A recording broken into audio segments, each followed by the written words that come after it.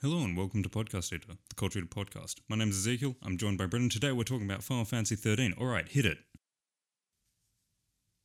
And now we leave a bit of silence for the intro, right? And I'll edit that in a bit later. Okay. Like or just put like a hi-hat hit or something. Yeah, trying something different. I just got to work out where to put it in. Okay. But anyway, how are you going today, Brendan? Yeah. After that weird intro, I'm doing okay. How are you doing? Yeah, I'm all right. Not bad.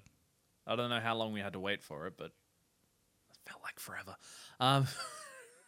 That's because it was.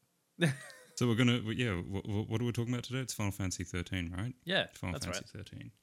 Hit The it. 13th fantasy that was final. No, you don't hit it again. There's only one time. You can't keep saying hit because then I have to keep putting the hi-hat in. So, or whatever drum sound is chosen. So don't say hit it again. Hit it.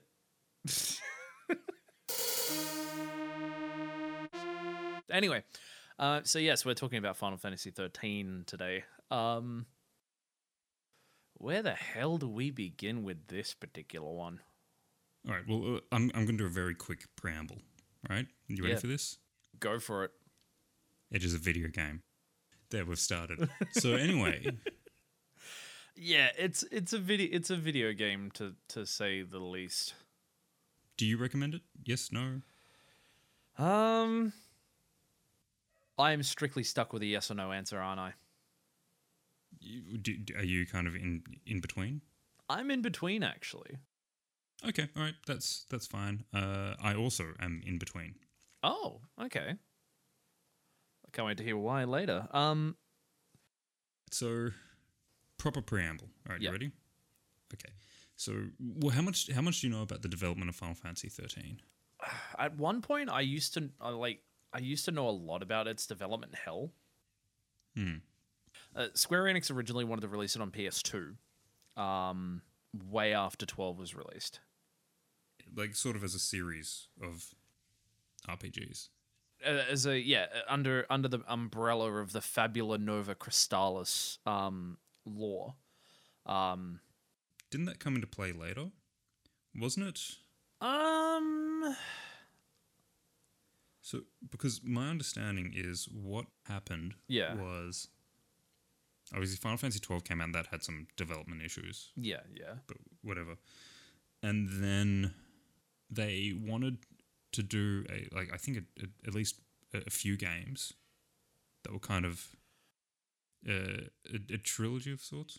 Kind of like a trilogy of sorts, yeah, because they wanted them to share the same mythos with the crystals and the Lassie and Fal'Cie. I believe the Fabula Nova Crystallis came later. So like originally, before that, like the original intent was to create a series of games that kind of used and improved and expanded the gameplay of Final Fantasy 12. Yeah. And like I think it might have been planned as a trilogy of games, and then Fabula Nova Crystallis came later. It was probably born from that idea. I don't know. Yeah, and obviously this kind of was the start point of Fabula Nova Crystallis. We may get into talking about Final Fantasy Type 0. No. No, you don't want to talk about Type 0? We can do another. And if you're ever on here, of course, ever again, yeah. which you won't be, but if you ever are, we can always talk about that another time. Yeah, because obviously I think another Brendan wants to do a bit of a deep dive into the lore of how messed up the lore is and the development history of the Fabula Nova Crystallis games, because obviously Type 0 and 15 do factor in, but that'll definitely be for another time. But anyway. Yeah. So there was a lot of, I think, difference in the development team. There was a lot of they were uncertain how to move forward, and there was like kind of a lot of a push and pull and it took a while to get to a compromise of sorts. Yeah. And the end result, what we got, Final Fantasy 13, it kind of feels like that in a lot of ways, in that they weren't able to properly unify. I do feel like there's a lot within 13 that just feels a bit mismatched in terms of the story, the combat, the exploration. It doesn't feel as cohesive as other Final Fantasy games, in my opinion. I'll say the combat's great. Like, that is the one thing that the game nails. Really? Yes. I don't particularly like the combat, honestly. I mean, it is probably the most interesting use of active time battle that I've seen in the Final Fantasy series, but honestly, it just feels so stripped back. And I don't know, that's honestly kind of a brush on the surface, honestly, for me, because I will admit I did actually like the paradigm system. That's it. We'll talk about that a little later, but yeah, I did particularly like that portion of the ATB, the battle system. Well, I think it's a very well done combat system. I think the problem ties a lot into the rest of the gameplay. They also, like, the setting is also really interesting as well, but I think Square Enix dropped the ball on that one. Some of the music's fine. I also think that they kind of dropped the ball on that one as well. I can't remember who the composer is. I think it's Masashi Hamauzu. Yeah, Masashi Hamauzu did the entire soundtrack, yeah. I like some of his work as a composer. Not all of it. I kind of feel similar because he did Dirge of Cerberus, and he worked partly on Final Fantasy X. I loved his work on Final Fantasy X as a co-composer. Some of the work on Dirge of Cerberus was good. Some of it was and I kind of feel like that carried over into 13 a little bit. Some of it's good. Some of it's just... That's how I kind of feel about it. I think the main problem with 13's soundtrack is that it relies way too much on repetition of theme. I feel like that's an accusation that also applies to other Final Fantasies. Nobuo is certainly not immune to that. Well, honestly, I think, as an aside, Nobuo utilizing motifs is a bit hit and miss sometimes, but I've generally preferred the way that Nobuo does that compared to Hamazu, honestly. Obviously, with most video games, the motif is definitely a big proportion of some video game OST, just to bring add some cohesiveness to the OST, but I don't know. I don't think it always works. It doesn't always work, no. But like the other thing with Hamauzu is I don't think he's always done it as well. But anyway, we're getting very we're getting a bit sidetracked, yeah. Did I say something about the environment? I think so. Whatever. Yeah. Anyway, so let's talk about the plot. The plot is a bunch of people who are doing a thing end up getting branded by demigods. Pulse Fal'Cie, yeah. There's like a whole caste system of sorts involves like demigods. Well, they get branded, they get given a focus, and they get a vague image of what their focus is. Yeah. And it is up to them to work it out. But of course, in the world that they live in, Cocoon, which is like, I guess that's a bit on the nose, but whatever. They are afraid of l'Cie. So the Fal'Cie are the demigods, and they give. Well, it's not the fact that they're afraid of l'Cie in general. They're afraid of Pulse l'Cie. No, I think they're afraid of l'Cie in general. No. But the people of, from what I remember, the people of Cocoon aren't as scared of Cocoon l'Cie compared to Pulse Fal'Cie, because of obviously the war between Cocoon and Pulse, which we'll touch upon in a sec. But just thought I wanted to clear that up a little bit. No, let's not touch on that at all. It's a waste of time. That's fair. Well, it's not a waste of time, but for this it is. Yeah. But anyway. So yeah, you have your demigods, which are called Fal'Cie. Yeah. And when a person gets branded, or an organism gets branded by a Fal'Cie and given a task, that person then, or that organism then becomes a l'Cie. Anyway, so you're struggling, aren't you? No, I'm not. I'm not. Trust me, I'm not.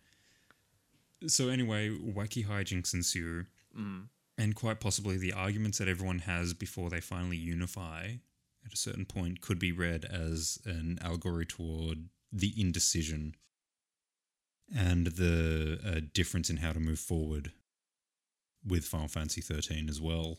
I kind of felt that throughout the entire narrative as well. It was just very.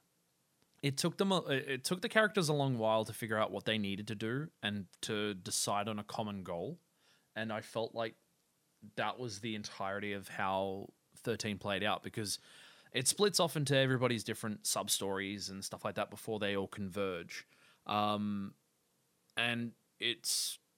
I kind of agree. It's kind of the allegory of how 13 was constructed anyway, because there were different teams working on different sections and stuff like that. And it just felt very stilted in moments. It felt very hodgepodge. It's like... It feels like this was more of an experiment rather than a cohesive video game. Well, the Final Fantasy series, after a certain point, has kind of become a bit more experimental with what it is. But it's usually also been very refined. Not experimental in terms of pushing the genre forward, but just in what Final Fantasy is. And in this case, you could probably say they got to a point where what they were doing, they weren't changing anything. They were just doing it well enough, or in some cases, very well in terms of like certain Final Fantasy games and stuff like that. I wouldn't say that. I wouldn't say that at all. What I think is, because it's like after 10, and I think after 11 was released, Hironobu Sakaguchi left the company. Obviously, that may have been in part in relation to Spirits Within. Don't know. Not going to speculate. Mm-hmm. And even though I think it was also with Final Fantasy X, there were some changes in how things were done as well, and different approaches were taken. So there was some like shifting behind the scenes. Yeah. Then we get to Final Fantasy XII, which had a bit of trouble in getting off the ground and getting developed, and there were a whole lot of problems there as well. So, and after 12, like it just seems like a lot of those issues weren't quite resolved. Do you know what I mean? Yeah. There are still a lot of things that they were trying to work out, especially during the development of this one.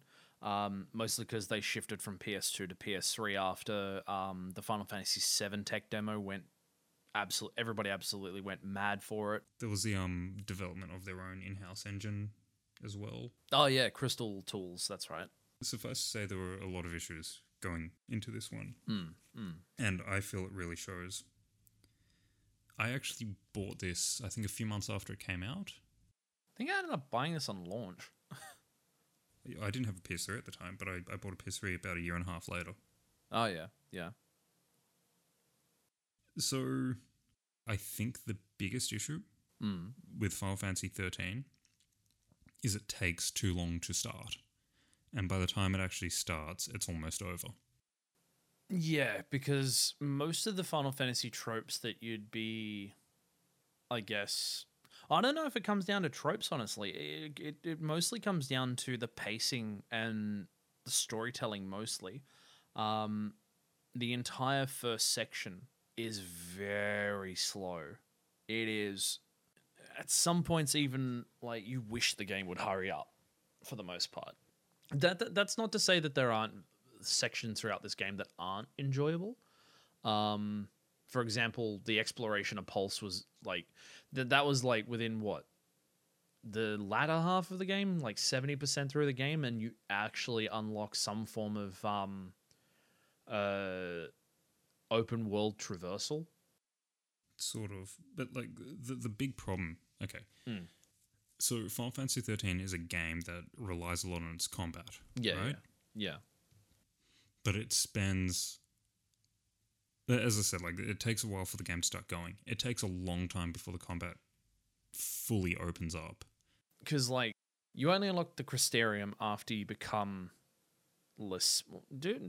I can't even remember when you unlock the Crystarium, and it takes so long for the game to open up the extra combat roles and extra abilities and stuff like that. Progression feels slow. Leveling feels slow for me. I think the pacing of the Crystarium is fine. The Crystarium is the leveling system. You kind of follow a linear path through your different roles.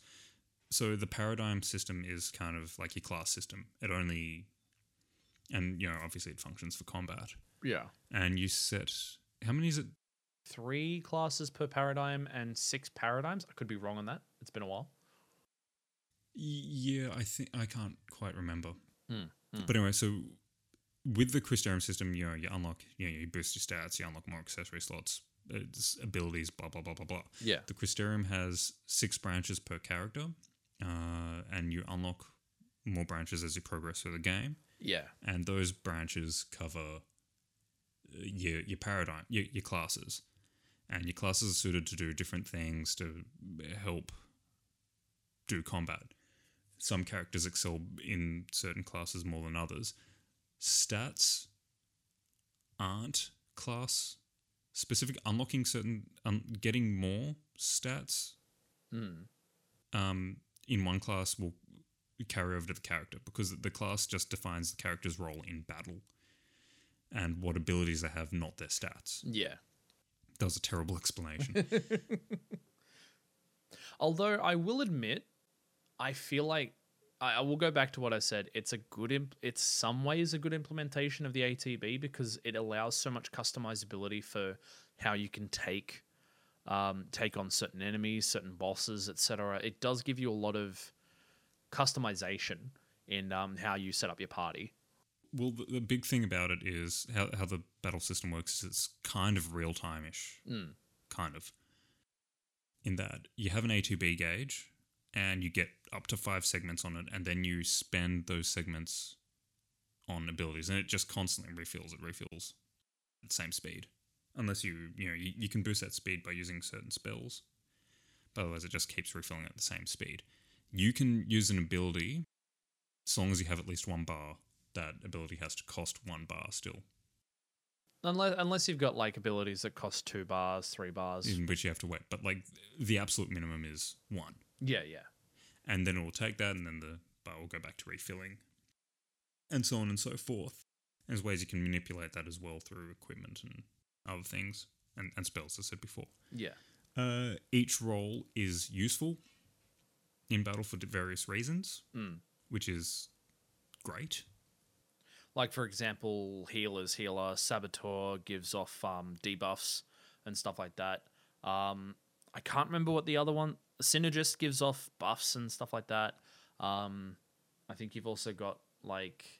Sentinel, Ravager, and Commando. Yeah, so your basic defense, attack, magic, and stuff like that. Well, Ravager's kind of a weird field, but it is mostly magic. Yeah. And yeah, they all do different things. Back to the original point, the game relies a lot on combat, but it takes a long time to stop holding your hand. And some things need a better explanation than what you get for them as well. And that's a problem. A big issue about this game is it is very easy to just stick to auto battle. I agree with that sentiment. It's probably what turns a lot of people off the combat system to begin with. It's just that it holds your hand so much and it doesn't give you enough tools to work with until, I would dare say, very late in the game. By the time you get to the relative open world section, the game also kind of expects you to grind a bit, which is fine. You know what, I'm fine with it not telling you that, because you learn it the hard way then. And it expects you to learn the battle system quickly. But it gets to a point where you can just auto through it. Yeah, there's not a lot of points in the early game and mid game that expect you to go outside of the auto battle system and learn how to utilize Synergist or Saboteur enough. That's why it feels a little too, I guess, easy in terms of how the combat progresses. At the same time, it's also difficult in ways, which is strange. Yeah. I guess I feel like a lot of there should have been a lot more care in sort of refining the battle concept and at least giving you enough tools to work with, and also it does give you a lot of play to come up with your own strategies and learn how different debuffs or different effects affect other monsters and enemies and stuff like that. But it, because I really spent most of the time auto battling, which was really horrible, because I'm used to, being able to stop a Final Fantasy game if you turn off auto time battle, of course, and really sit there and strategize. You don't really get much time to strategize unless you're in the moment in this one.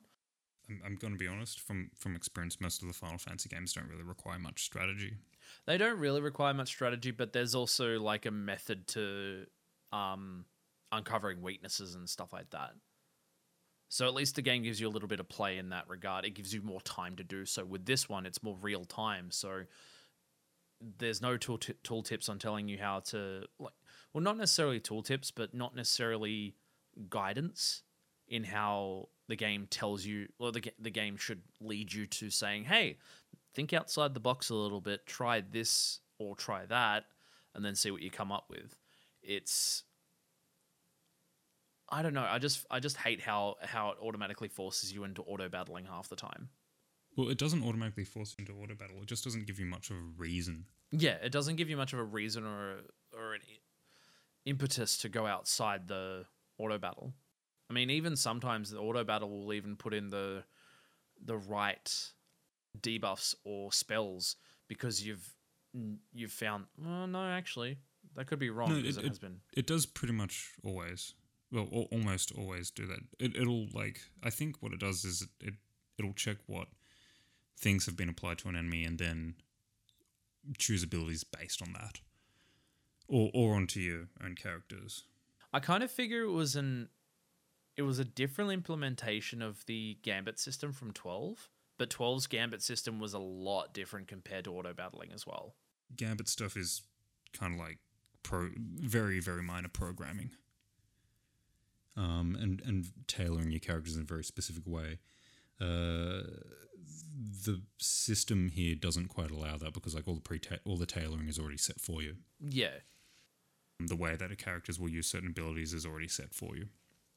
I think the other problem as well when it comes to the combat system. So like when you stop using auto battling so much, especially when it becomes more feasible, yeah, there is so much more that you can do. You have to move quickly just because of the way that the system is set up, but it's very free in a sense. But the other issue is, if it's your main character, the character you're controlling who dies, it's a game over. Yeah, like if the other, it's kind of the first time in the series that I've ever seen it to have the main party character, the leader, if the leader dies, game over. That's the first game I've ever seen that happen. And it's really annoying when it should just switch to another character. Persona 3 also does it. Oh, yeah, that's right. Most of the Persona series does that, actually. Does it? Yeah. From 3, 4, and I think 5 do the similar thing as well. So your other two characters are AI controlled. In combat, the way that you use classes is set to like paradigm shift, so you can switch between, as you said, like 3. I can't remember if it's 3 or 6, but you can switch between 3 preset class sets on the fly. Yeah. I think the first time you do it after loading the game, it'll show you a cutscene, which is really annoying because you can still be attacked in that cutscene. Yeah. It's a very quick cutscene, but even so. So your other characters are going to take actions based on what their roles are, and then you freely control your character. But like you can't switch characters, so it can make them feel in a way useful but not necessary. It won't matter so much if they die, although it still does. Yeah. That's it. Well, as you said before, like with the tutorials and stuff like that, I also feel they're very jarring and they take way too long to get through. The tutorials? Yeah. Like when you get the tutorial about paradigm shifting and stuff like that, there's always a little tiny 1 to 2 second intro for it before it gets into it. And most other games that I've played just literally show up a tooltip straight away. That 2 seconds does literally add up over time. You're literally spending a good solid, by the end of the game, sitting through that 2 second cutscene up to like 20-30 minutes. Once you add it all up, I don't think that's the case. Maybe I'm exaggerating. I'm probably exaggerating a little bit. I would say that you're exaggerating. But it feels so. It feels like it takes too long to get to the point. Are we definitely sure it's a cutscene and not just a message that comes up? It's a mini message that that comes up that takes like 2 seconds to disappear before it starts telling you how to do things. Okay, but that's okay. Just to point something out, right? If it was like 2 seconds up to like 30 minutes worth, right? Yeah. That's 90 times that would happen in the game. I think at most it's like 10, maybe 25 times. Yeah. I don't know. I know I'm over exaggerating a little bit, but honestly, that's one thing that really annoyed me about the game. And I'm just like, pulling the control away from from the player for a long period of time is nothing new in terms of cutscene and narrative driven games. But I don't know. It's the one thing that really did piss me off about Final Fantasy 13. It was just the fact that it took too long to get to the point sometimes. I mean, I guess in most aspects of the entire game as well. Oh, yeah, the plot also is interesting, but not told well. Yeah. Like, there was some bits throughout the early game and mid-game that I did enjoy. The end game was really good, in my opinion. But, I mean, the whole thing between Snow and Hope, like Hope fucking... Well, like Hope being still mad with Snow, even though he kind of figured... There was some subplots I feel that didn't really need to be there in terms of like character progression or anything like that. It just felt they were there for the sake of being there and for filling out story time. I think the other problem with the plot is it's like hyper dramatic, and it's not exactly what one would describe as the great writing. Look, I think there is some nuance and some depth in there. I won't take that away.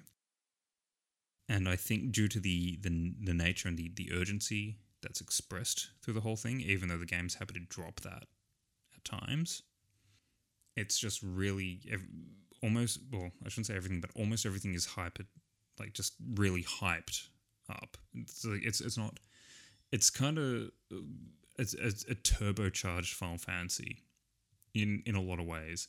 And a big problem with that when it comes to the plot is that the plot, whilst there needs to be a sense of urgency with it, considering what's going on, is it because everything is so much more dramatic. And like also some of it becomes way too openly obvious for what's going on. It just kind of ends up falling flat, really hard in places. And you just go, okay. There are definitely some points throughout the game that don't need to be severely overdramatic. Yeah, like to bring up an example, like the way that Hope puts all the blame on Snow for his mother's death, for example. Like Vanille blaming herself for the destruction of, or the events prior to the game and stuff like that. It doesn't need to be so ham-fisted. It could have done with a lot more nuance in terms of the writing. The Vanille one is a little more nuanced. She has depth. Though, you know, like all the characters have depth, but some of them really lack subtlety. And I don't necessarily have a problem with that if the writing is good enough. And maybe something was lost in translation, but the writing is not necessarily good enough here for it. It's kind of all over the place. I don't need all my characters to be like these deep, intense character studies, and that's not what I expect from a Final Fantasy anyway. But here it kind of moves all over the place. It's very haphazard, and I think that's part of like it feeling like a turbocharged Final Fantasy. Anyway, should we just wrap it here, or Is there anything you wanted to talk about further? there's a lot more stuff you could touch upon with this game, but I think I'm done, to be honest. I think you're done. I think I'm done too. Like, honestly, it is worth playing once to see. Like, if you can stomach how slow it gets in certain points, it is worth playing just to sort of, I guess, take a window through time and see how Square Enix were, I guess, changing and evolving as a company during the time. But it isn't the best. It is not the best Final Fantasy by a large margin. It's got some. I think it's probably got the most flaws out of every Final Fantasy game in terms of story. Well, one of the modern Final Fantasies, I should say. I also look. I'd recommend it for the gameplay, the combat. Beyond that, even though it's a very pretty game, and most of the music does work and a few other things, I don't think I could recommend it. There, bam, done. That's fair. That's totally fair. Anyway, thank you for being on the episode today, Brendan. Thank you very much for having me, as other Brendans would say. Oh, I'm glad they would. So,